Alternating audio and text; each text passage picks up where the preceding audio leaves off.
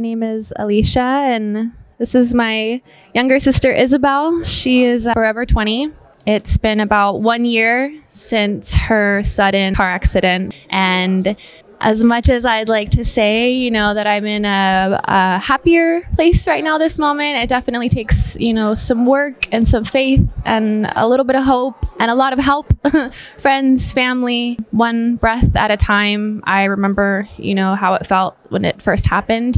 And I think for myself, the hardest thing was feeling like I've lost her relationship, forever. And now I'm just learning how I can continue a relationship with her. And, helping parents heal is absolutely amazing one to reach out to. Facebook, Instagram, being open about it, listening to songs has helped me, really get through the grieving process. And just don't give up.